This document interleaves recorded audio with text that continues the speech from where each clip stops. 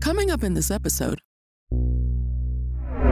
One thing that struck me was the pain, the body aches, and I know that's not coming in lightly from someone who is a former UK Ironman champion. Triathlons are some of the most painful endurance events. How does COVID compare? I'm sure you've had colds and flus in the past. How much more painful was this than some of the other experiences that you've had in your life, whether on the athletic side or on the illness side? How does the pain that I experienced compare to that? It was a very different kind of pain. It was very much in the insertions in my hips and in my lower back. I kind of it's kind of akin to what I think that it would like a rheumatoid arthritis would feel like, where the actual just the total like inflammation, like hot pain, as it were. Yeah. Welcome to the HVMN podcast. What we do with our bodies today becomes the foundation of who we are tomorrow. This is Health via Modern Nutrition. This is your host, Jeffrey Wu, and I'm really excited to be joined by Dr. Tamsin Lewis. What a crazy last few months. The last time Tam and I were hanging out, we were at the gym, doing a swim, doing a hot sauna, and fast forward a couple months, we're at the start of April now, and a lot has happened in the world, and a lot has happened, I'm sure, in your neck of the woods. Tam, how are you doing? It's been a very difficult time on multiple levels, but yeah, it's good to check in, and hopefully the information that we talk about is going to be relevant to people, and they can take something from it without feeling the anxiety that a lot of us have been feeling about what's going on in the world right now. Yeah, no, 100%. I think we've been talking offline over the last few weeks, and I would say that you're one of the doctors, especially out of United Kingdom, who is starting to take the COVID-19 very, very seriously. I know that over the last couple months, it went from something that was very foreign, something that didn't seem that was going to necessarily impact our daily lives, where the advice from the health authorities was, do business as usual, keep going to restaurants, keep doing your life. And I think some of the early rumblings were, hey, we should be treating this much more seriously. And that was an interesting insight from your part, being an early vocal person about that on social media. But then you had a personal, very visceral, and still ongoing experience with COVID-19 personally. Love to just get the deep dive there. Where is your head at now? I had the energy to go back on social media this week and share some of my experiences, but for nearly 2 weeks, when I was in the depths of it, I really didn't have the energy to really outside the people that I'm close to talk about it. So when we last spoke, like I say, I was having advice and information from people at various levels and medical and also government that we should potentially be a bit more concerned about this virus than a lot of people were. So I actually restricted my time going into town quite early on, but I think it was a bit too late for me. I came across probably 3 or 4 different people who now, in hindsight, were diagnosed, sort of with time retrospectively, were diagnosed with COVID or what looked like COVID. And so I myself came down with what did turn out to be diagnosed. And yes, I was lucky enough to get a test as a health professional. I was diagnosed with COVID-19 on 27th of March, I think it was, but my first symptoms started on the 14th of March. And I remember it quite vividly. I had dinner with a friend and started to feel my heart rate. I'm going to preempt all of this by saying I am hugely self-aware, and I think that comes from my background as an athlete and also as a doctor, and also the fact I wear like a million wearables and have done. So I'm very conscious of subtle changes in my body. So I was having dinner and I got home and my heart rate, I could just feel my heart in my chest a bit higher than normal. Started to feel a bit shivery, had sort of like abdominal pain in the right of my stomach. And I thought I was ovulating, which was a bit strange. But, some women do have ovulation pain in the middle of the month, and I do occasionally. Anyway, went to bed and was very hot that night. Had my Aura ring on, as I said, and I woke up in the night, and I do wake up, a couple of times in the night, go to the bathroom. I was so weak. I felt like my body had just been like engrossed with this heat and feeling of fatigue, and it was tiring to pick up the cup in the night to have a sip of water. Anyway, woke up in the morning, my Aura ring score was like 48, which has only ever happened before when I've had a terrible hangover and negated on sleep.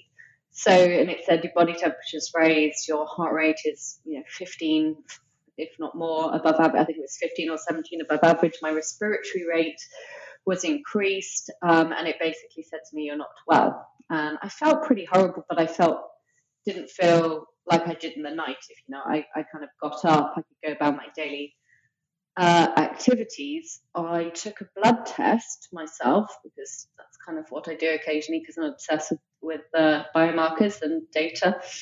I also wanted to check whether, what this pain in my stomach was, if there was any infection, if my estrogen level was through the roof and it was an ovulation or a cyst or something like that. So I did a blood test. I also started on Tamiflu, because back on the 14th of March, there was some evidence that Tamiflu potentially could help early stages of the illness. And I think it did do something. I don't know quite what, but I do know quite what, but we can't measure it. It definitely decreased my temperature. So the next night I had a temperature of a very slight increase of 1.1 Fahrenheit, as opposed to the first night when Aura recorded it as plus 3.3. So I felt slightly better. So what it did is kind of lift my energy. Like, I felt quite agitated, anxious, definitely not tired. I had like sweaty palms, sweaty underpits, and I was still working, and remotely I was dealing with a lot of client inquiries, etc., logistics. So that, if you can think, that was the first few days. The blood test came back the same day, and it showed a reduced lymphocyte count. And lymphocyte is a type of white blood cell.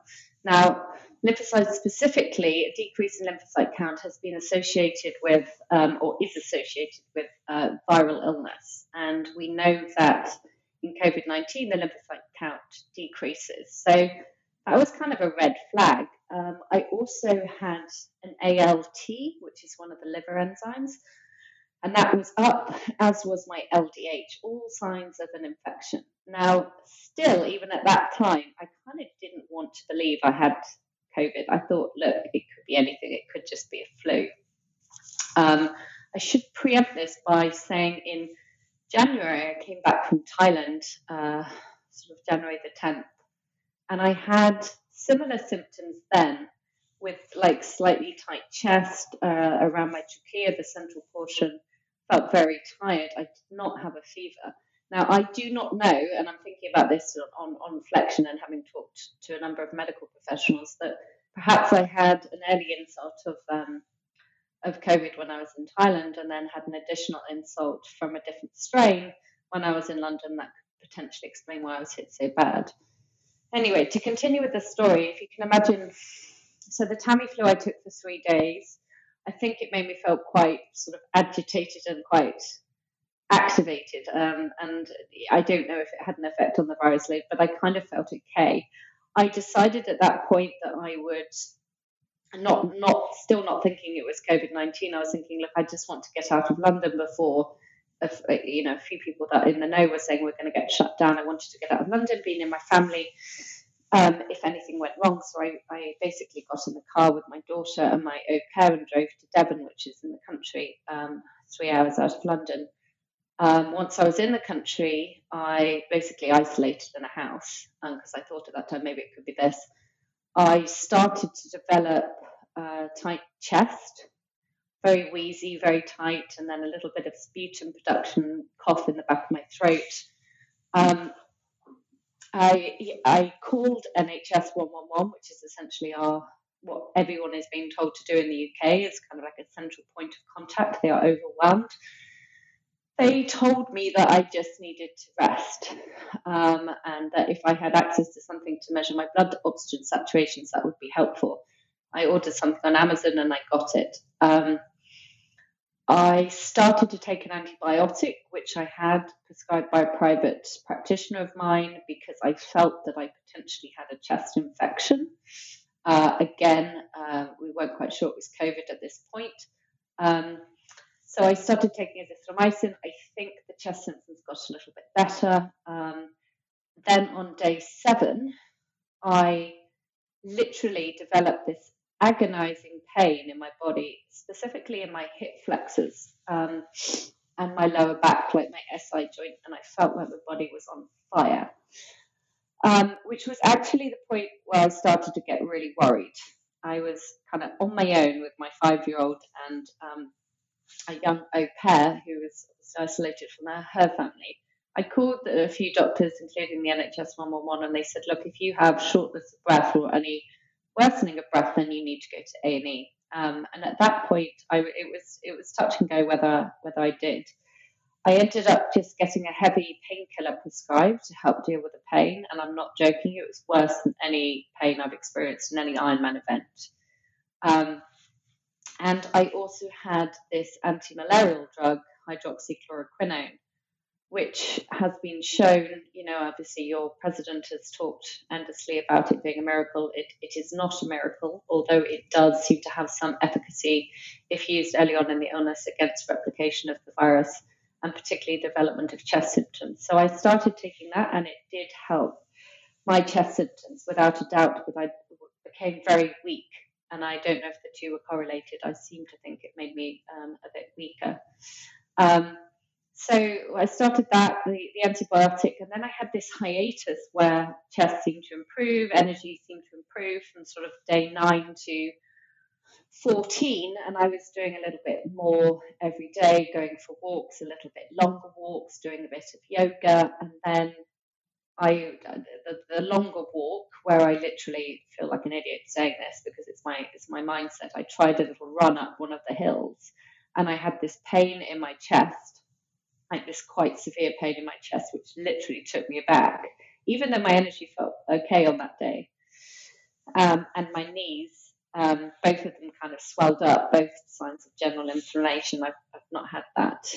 And I got home, I started to shiver, and then I basically had to get into bed. And I got a fever again overnight, lots of cold sweats, and felt absolutely exhausted. So it was almost like something had been re-triggered, like the virus was just like reactivated, and it was at a low level.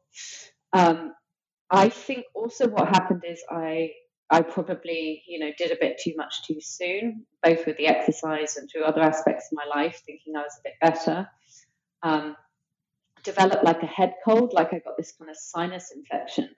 And I'm not prone to sinus infections, and my whole, like, my sinuses like swelled up, they were painful to touch, and all these strange things happening. And I think it's a sign essentially of a dysregulated immune system. We haven't quite worked out why my immune system has become so dysregulated. But obviously I'm coming out the other side of it now. I'm day 19 today as we speak, and have been doing very little because it definitely scared me to be knocked on my back and having to stay in bed for pretty much 48 hours, apart from to get up and eat soup and some collagen decaf coffee with coconut cream. So my story here is, just to try and say to people that, there's a lot of sort of contempt for the rules and for this social isolation early on, and people were saying that only we've just got to protect the old and the sick, and then stories started to come out that actually there were triathletes were getting affected by this. A friend of a friend, literally his 55-year-old fit triathlete friend who was in Mount Sinai died, and he had no pre-existing conditions, nothing. So what I'm trying to say is that we need to have a little bit of caution around this illness, that we need to take symptoms seriously. We need to monitor symptoms, and we need to, ask for help, or when, early on in the illness, because by the time people are getting admitted to hospital, that's when it can be a little bit too late. And there's a lot we can potentially do in the early stages of illness. The biggest one is like rest, staying away from other people, not, looking at what you're eating, drinking, avoiding stimulants, and really sort of reaching out to your practitioner, and getting advice. Do you need to start on an antiviral? Do you need to start on an antibiotic? Do you have a device that can measure your home oxygen saturations? All of the above, because home care is essential here. And part of what I've been doing in my work is trying to enable people to care for themselves at home. Worst case scenario, that they don't get into hospitals. Like I said, for me, when I got this, it was relatively early on in the pandemic in London. There's, it's pretty much, we are going essentially nearly the way of Italy, and we've really got to look at how to backpedal here. And my experience has been quite frightening. And one of the things that has helped me. Yeah. I mean, we Yeah. have 1 million cases globally now, and approximately 1,000 folks in America are dying per day, and we're still on that ramp up exponential curve. I mean, I think, again, just from a personally and from an audience perspective, thank you so much for taking the time to share your story, because I think people are scared. People don't really have good access to information. But I think your background as a medical doctor, your background as a world-class athlete who had, my understanding, no comorbidities, very healthy, very fit, and just checking in with really detailed information of symptoms, your responses, kind of your protocol, I think is a really useful template, because I don't think people have the opportunity to have a long form discussion on what this kind of looks like. And I think this snapshot, this N=1, from someone who has that medical background, that has experience treating patients across a number of diseases, I think is very, very valuable. Not to say that this is medical advice for the general public, but just this case study of yourself is informative for folks that might have to make decisions on how they best take care of themselves. No, for sure. I think sharing some of the things that I have felt helpful, and sharing some of the side effects of things that I potentially haven't been helpful. For example, my experience with Tamiflu, I think probably it was the wrong decision in retrospect.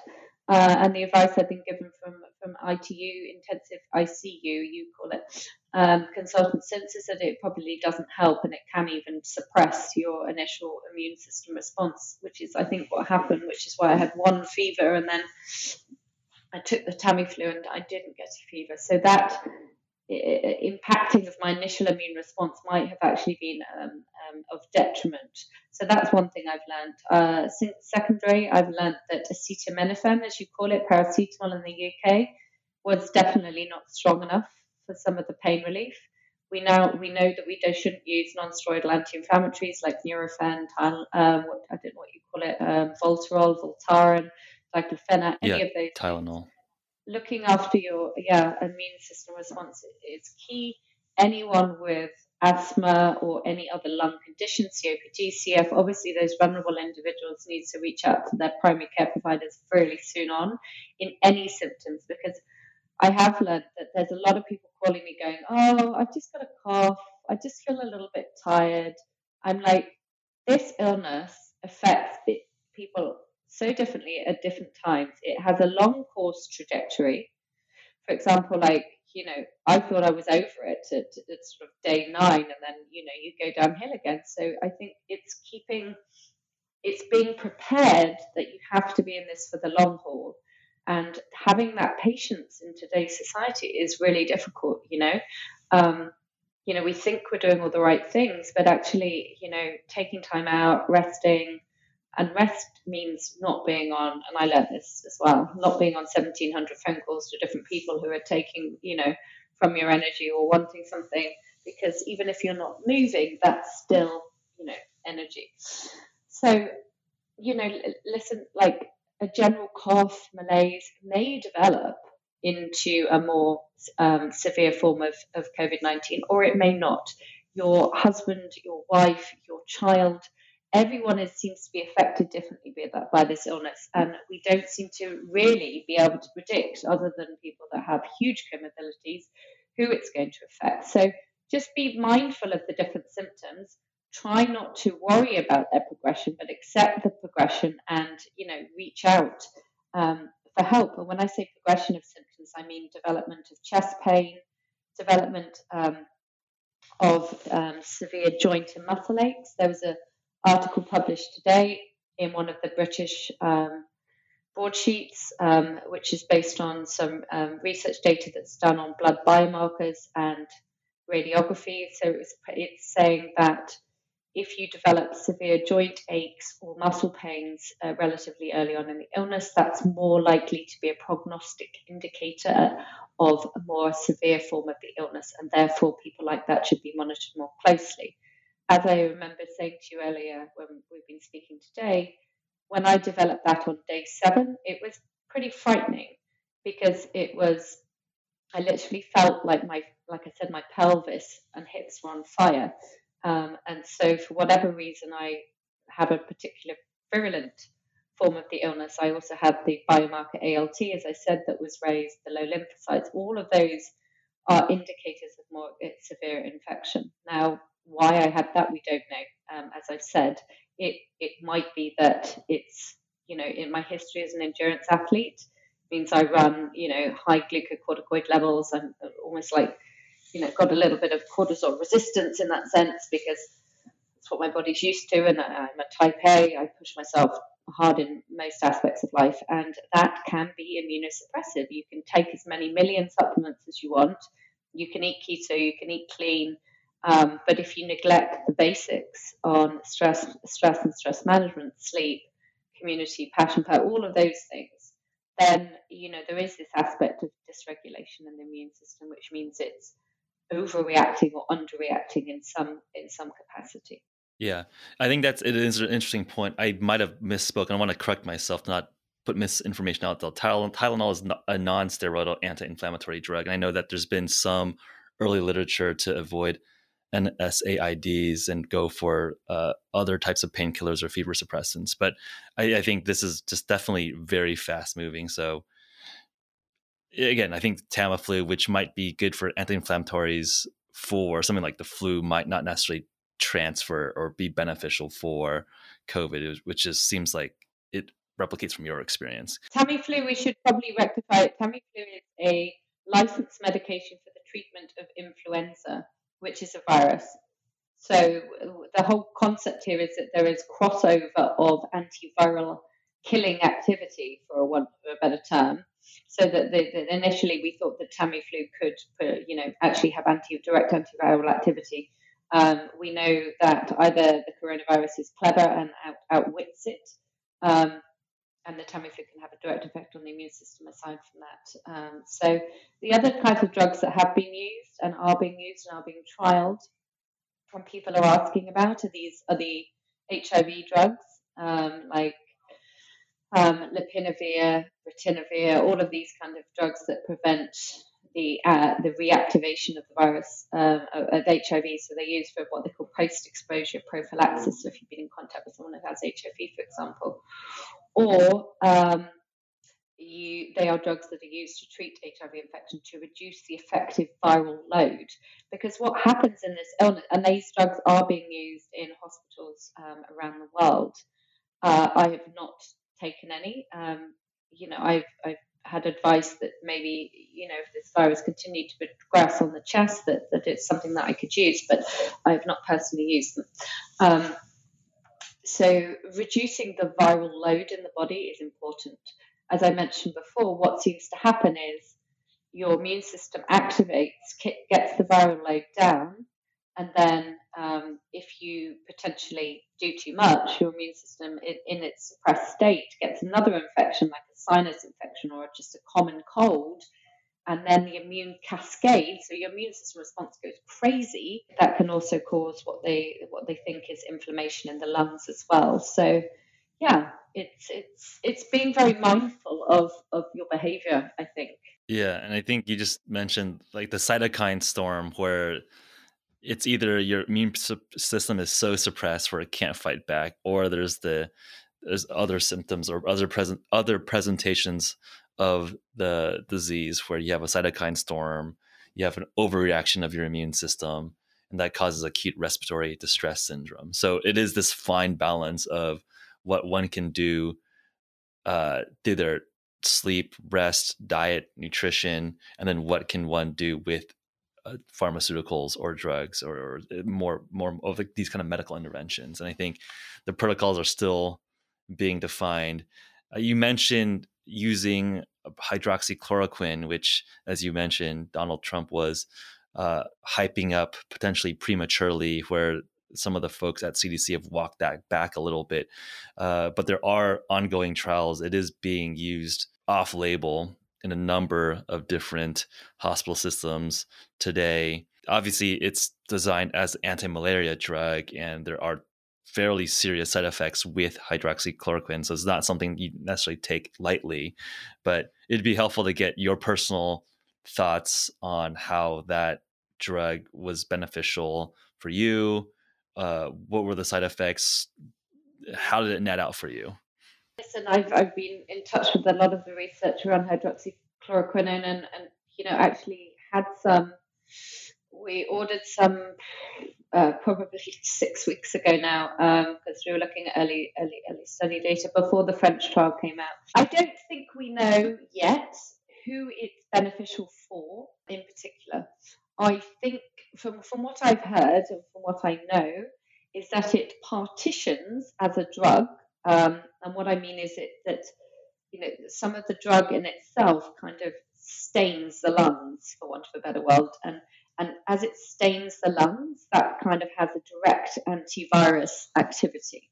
So the people that die of this illness tend to get what they call acute respiratory distress syndrome, ARDS, which then descends into pneumonia, secondary bacterial infection, and that's when it all goes wrong. This drug seems to, as I said, by its effect directly on the lungs, stop the viral replication in the lungs. Now, the point at which is best to take it is of dispute. Some doctors are saying you should take it at the first sign of a cough or any fever or any symptoms whatsoever. Some people are saying, going even further, to say that you should take a prophylactic dose, which is like a once to twice weekly dose of it to stop to kind of like load up your lung tissue so that the virus it's not attractive to the lung virus. It can't take hold. My experience with it personally is that, and I was convinced by probably 4 different doctor friends to take it because I'm young, fit, healthy, apparently 40. I don't feel that young or fit anymore.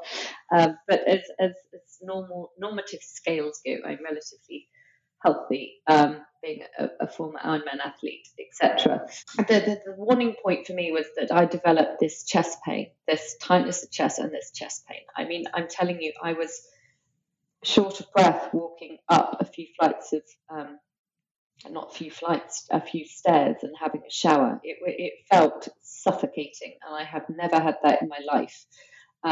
So I did have some evidence that I had this cytokine storm potentially beginning in my lungs, and that tightness of the chest, the pain, I could literally feel it I could still feel it at times.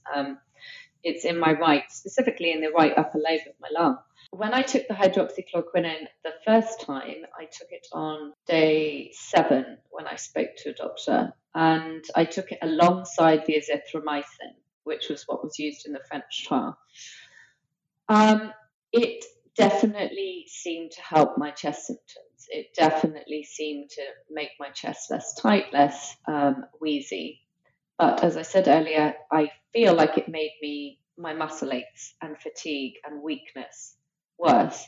I also think it played a bit with my blood sugar levels. And that's what it can do as well. So if you're like me, prone to liking keto, specifically in the day, or more like low carb, I felt a bit wobbly, as it were. So I took it for 2 days and then I stopped, and that was correlated with me having that sort of break when I felt better, then taking it too far, doing too much. I restarted it on day 15, which was 3 days ago now. I took it for 2 days, 200 milligrams twice a day, with again the azithromycin. Felt very like wiped out, but my chest did improve. I decided today not to take it anymore, which is probably because of the side effects. Like I developed this like whirring pain in my ear, like and it would literally kind of keep me awake a bit. It was quite scary actually. But people have said to me, look, you can cope with side effects. The problem here is your lungs. You need to protect your lungs, and this drug is protecting your lungs, but it has, it's not a paracetamol. It's not acetaminophen. It does have side effects in some people. So, yes, I have to just caution people, because we've all read the stories of people taking, Trump's advice and then drinking like fish tank cleaner, which contains chloroquine. I mean, come on, guys, you've got to have. This is a drug. It's a medicine. It should be. Should have some medical guidance around it.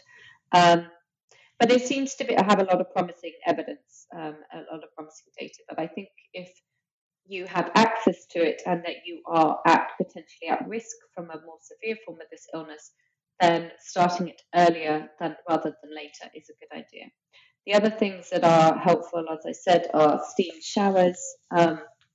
You've probably seen Ben Greenfield, who I love but can't watch at the moment because he makes me think of all the things I can't do. Is he's been nebulizing, which is like a device. It's a device you buy on Amazon that you just put over your face, and you can put colloidal silver, or I don't know what else he's been nebulizing, saline and all sorts of other bits and bobs. And that can help the breathing if you have any asthma or any other breathing complications. Salbutamol, I don't know what you call it over there, Ventolin, can be very helpful to open up the airways. But for me, I didn't use it because I'm trying to avoid stimulants. As I've said, trying to avoid, caffeine, because I felt it affected me much more. Pseudoephedrine, things like that, because I think we need all the reserves we can to rest. And if we're taking something to falsely raise our energy levels, then that is potentially detracting from the strength of our immune response. Yeah, I mean, let's talk about the broader things that you've tried on all the protocols and the pros and cons there. But one thing that struck me was the pain, the body aches, and I know that's not coming in lightly from someone who is a former UK Ironman champion. Triathlons are some of the most painful endurance events. How does COVID compare? I'm sure you've had colds and flus in the past. How much more painful was this than some of the other experiences that you've had in your life, whether on the athletic side or on the illness side? How does the pain that I experienced compare to that? It was a very different kind of pain. It was very much in the insertions in my hips and in my lower back. I kind of it's kind of akin to what I think that it would like a rheumatoid arthritis would feel like, where the actual just the total like inflammation, like hot pain, as it were. Yeah. Just from a takeaway best practices tips perspective, obviously it sounded like you were cautious in the weeks leading up to mid-March when you had the initial symptoms. I mean, we talked a little bit about best practice around being physically isolated, try not to prevent exposure as much as possible. But anything else beyond kind of the basic common sense around potentially masks, washing hands, etc.? At this point, would you have told yourself, Tam of 2 weeks ago, what would you have told her? Would it just been like, hey, get out of London at the end of February? Would it be, what would have been, what would you tell yourself from 2 weeks ago? I would have told myself that I should have, isolated or myself a lot earlier. I would have told myself to go to bed early, to probably avoid drinking alcohol. And I don't drink a lot, but I would have probably cut down from my small glass of wine a night to not drinking much at all because of its effect on the liver, which is taxed, especially when you're taking all these medicines. I would have told myself to speak to less people, and to really focus on getting better and my own immunity.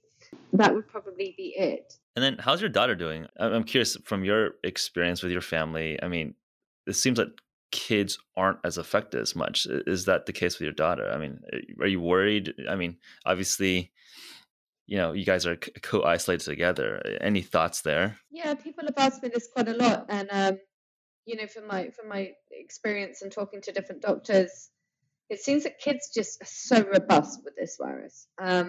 They literally get it, and I'm pretty sure that my daughter has had it. She had one night of fever and a little cough, um, but literally, that was it. She has that. It was nothing out of the ordinary. And that was 2 weeks ago. I think she might have even given it to me. Her dad has been quite sick. She might have been one of those people that gave me an exposure, because they're carriers, children. They run around, they go to schools. There's, they're involved with a lot of exposure. But she has been absolutely, symptom free. My au pair has been very tired. She's had sore throat. She's had muscle aches. Touch wood, she hasn't had any chest pains.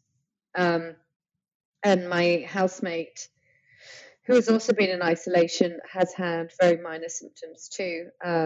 He was allowed to get a test, and he will have a result very soon after I tested positive, because they're restricting these tests. So we will see. But, people's symptom mix, we just can't, as I said earlier, we can't predict who's going to be affected as much. Some quite unhealthy people have really bounced back very quickly from this. So, yeah. But Dr. Tommy Wood, who I spoke to before this call, who have you had him on the show yet or not? We taped something with him, but it's gonna go live shortly. Okay, well, Tommy's one of my favorite people, and we talk a lot, and I've learned a lot from him because he's like a metabolic genius. And his theory is that, and we should talk about this because a lot of your listeners are, I don't know, sorry, I shouldn't say that. I don't like to put people in boxes, but that it's typical of a biohacker community to be, very sort of very driven, very perfectionist, looking at your diet, all the aspects of your life, and actually that can be stressful in and of itself. And we do know that over exercise is suppressive to the immune system. There's this the curve is, too much is too much, and it can end up doing harm. And I think, and that's what's happened to me, not specifically with the amount of exercise I do now, but a history of chronic endurance exercise. So I think we need to be mindful that those individuals potentially could be more at risk from having a more moderate to severe form of this illness, because we're more likely to go back to our activities quicker. We're more likely to just push through rather than actually taking time out and resting. Yeah, I think that's actually really spot on advice. I think this is not the time to be trying to set a new personal record. This is not the time to overexert your system. I mean, any of the energy reserve we can maintain for the immune function, we should try to reserve for that, especially if you have high likelihood of being exposed to the virus. So I think that is definitely spot on. And I'm not making that up.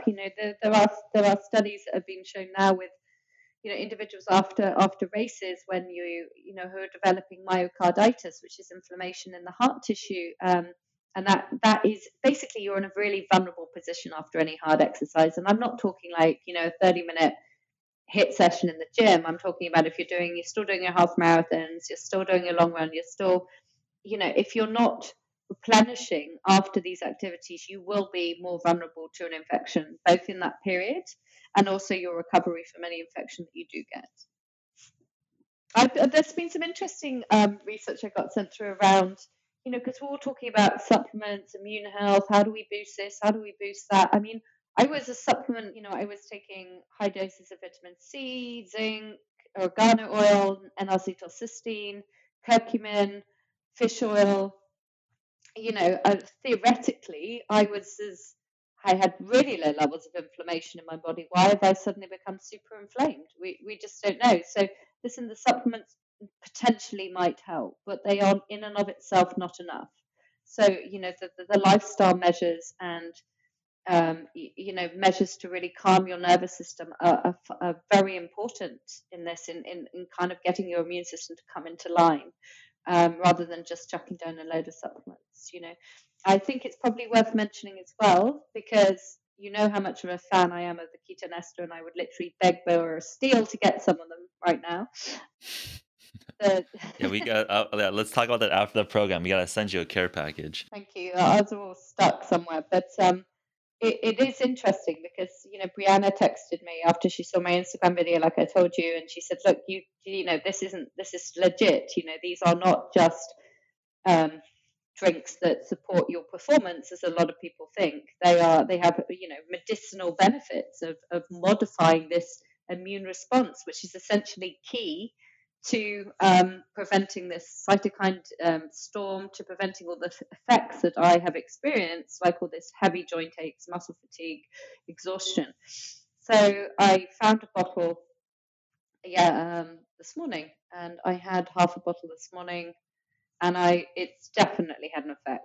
So that's N of one morning, but I'll take anything I can get right now, and so Yeah, it's good to hear. I think obviously very, very speculative. We don't want to, overclaim what's there, but there's definitely some interesting mechanisms of action around the anti-inflammatory modulation effects of beta hydroxybutyrate, which, as you referenced, might have some implications to the second phase of a COVID-19 presentation with ARDS and cytokine storm. So that is definitely an area of research that some clinicians and folks are looking at the very, very front line. So work to be done to prove out the mechanism, but definitely some reasonable mechanisms of why this could be helpful.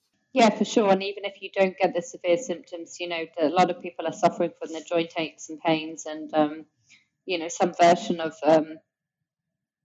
respiratory symptoms, which, if it can help, then all good. What really has helped as well, as I said, is like Epsom salt baths, steam showers, really getting extra magnesium into your lungs, into your body, and also that helps relaxation, because one of the things that is inhibiting our ability to recover from this virus is the stress response, the anxiety that comes with it. And in the first stages of the illness, I was getting like sweaty palms, my t-shirts were all wet, I was sweating, and which is the sign of an overactive sympathetic nervous system response. And that can have a negative effect on how well you recover. So anything you can do to kind of calm down is certainly helpful. And boring as it is sometimes, meditation, breath work, hot cold therapy, if you're well enough, really can help with this immune system regulation. Yeah. I mean, I think that's definitely something that is going to be high priority. And I know it's a stressful time for a lot of folks. Not just, I mean, the health side is scary in of itself. And then the economic situation where I know a lot of friends, a lot of folks are being furloughed, being laid off. So it is definitely a scary time. So I don't think anyone's saying, hey, don't stress out, because there's a lot of good reason to stress out. But things I think, as you mentioned, are good personal practices to try to just at least modulate and ameliorate that stress, even though we have to be a little bit more reactionary about it than we typically would want to be. I mean, so at this point, it sounds like you're on you're through on the kind of the deepest side of it, and it looks like you're on your way to full recovery here. Anything you're special you're doing, whether on the nutrition side? Sounds like you're spending a lot of time trying to reduce stress. Anything that's been particularly helpful other than the things you've already mentioned? Nutrition wise, Yeah, nutrition wise. we've all heard the stories that sugar's evil, and that we shouldn't be having sugar because it's inflammatory, etc., etc. And I think, be very mindful of any refined sugars. A lot of people are drinking too much alcohol at the moment to manage anxiety, which can have a negative impact as well. So less than encouraging really like antioxidant rich diet, good fats, good olive. I'm craving a lot of very dense green olive oil. I like a really Greek one. I have a lot of bitters, like in lemons and limes. I have my smoothie every morning, which is frozen fruit, berries, some goat sheep whey powder, some greens powder, some grass-fed, some collagen. Sometimes I put some grass-fed butter in there, and that pretty much keeps me going, like pretty much nearly till dinner time at 6. It's quite a heavy one. I'm obsessed with, I've switched to decaf coffee, and I have collagen in my coffee. I also have hemp milk, which is basically coconut cream or coconut cream. So those kind of things I think help. It depends on your dietary preferences, because soups are very comforting, very warming. You can get things like ginger and turmeric and lots of root vegetables in there.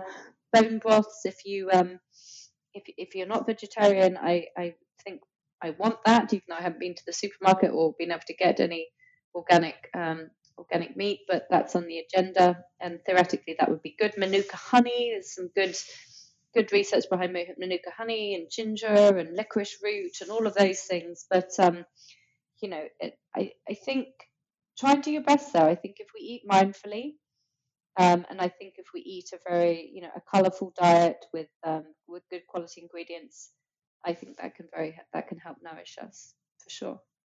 People are talking a lot about the microbiome and how the gut health affects how it affects your immune system. So being mindful there and avoiding things that might affect that negatively affect your gut health. Yeah, it sounds like you're being really smart around the nutrition side. And then on the activity side, I think you had a very smart word of caution around getting too aggressive too early with fitness, with activity. But it sounds like you've been still incorporating some breath work, some of the meditation side. Is that something that you'll lightly dip your toes back into? Maybe some yoga or some mobility work? How are you thinking about the activity side as you're coming through on the other side of COVID? Yeah, I'm a big fan of a guy called Richie Bostock, who's a breath guy on Instagram, and he's been doing Instagram live sessions. And even when I wasn't able to breathe, and it almost brought me to tears, because being a type A individual and everyone else is breathing, and then I couldn't breathe, and I texted Richie and said I can't breathe, and he's like, just do the meditation and just lie, just be, listen to music. So I've been doing that. I do work with him personally as well, and I think it's been transformational in my in helping my personal journey and recovery. I've been doing some of Joe Dispenza's meditation. He's someone whom I've learned a lot from. I don't know if you know him. Yeah, I met him at a conference a couple years back. Yeah, and also I've been doing some light yoga, because I just I woke up this morning, I was so stiff and so achy, and part of that is the residual inflammation, and some light yoga can really help with that. Yeah, that makes sense to get the blood flowing a little bit, get the lymph nodes and lymphatic system flowing a little bit. Sounds like it's, again, I think you're very, I think, astute on the other side. Don't, overdo it, but it sounds sensible that a little bit of breath work, a little bit of mobility work, get that lymph system flowing a little bit, just to help clear out some of the gunk as you're just, recovering. Seems like a very reasonable starting position as you're getting back into the flow of things.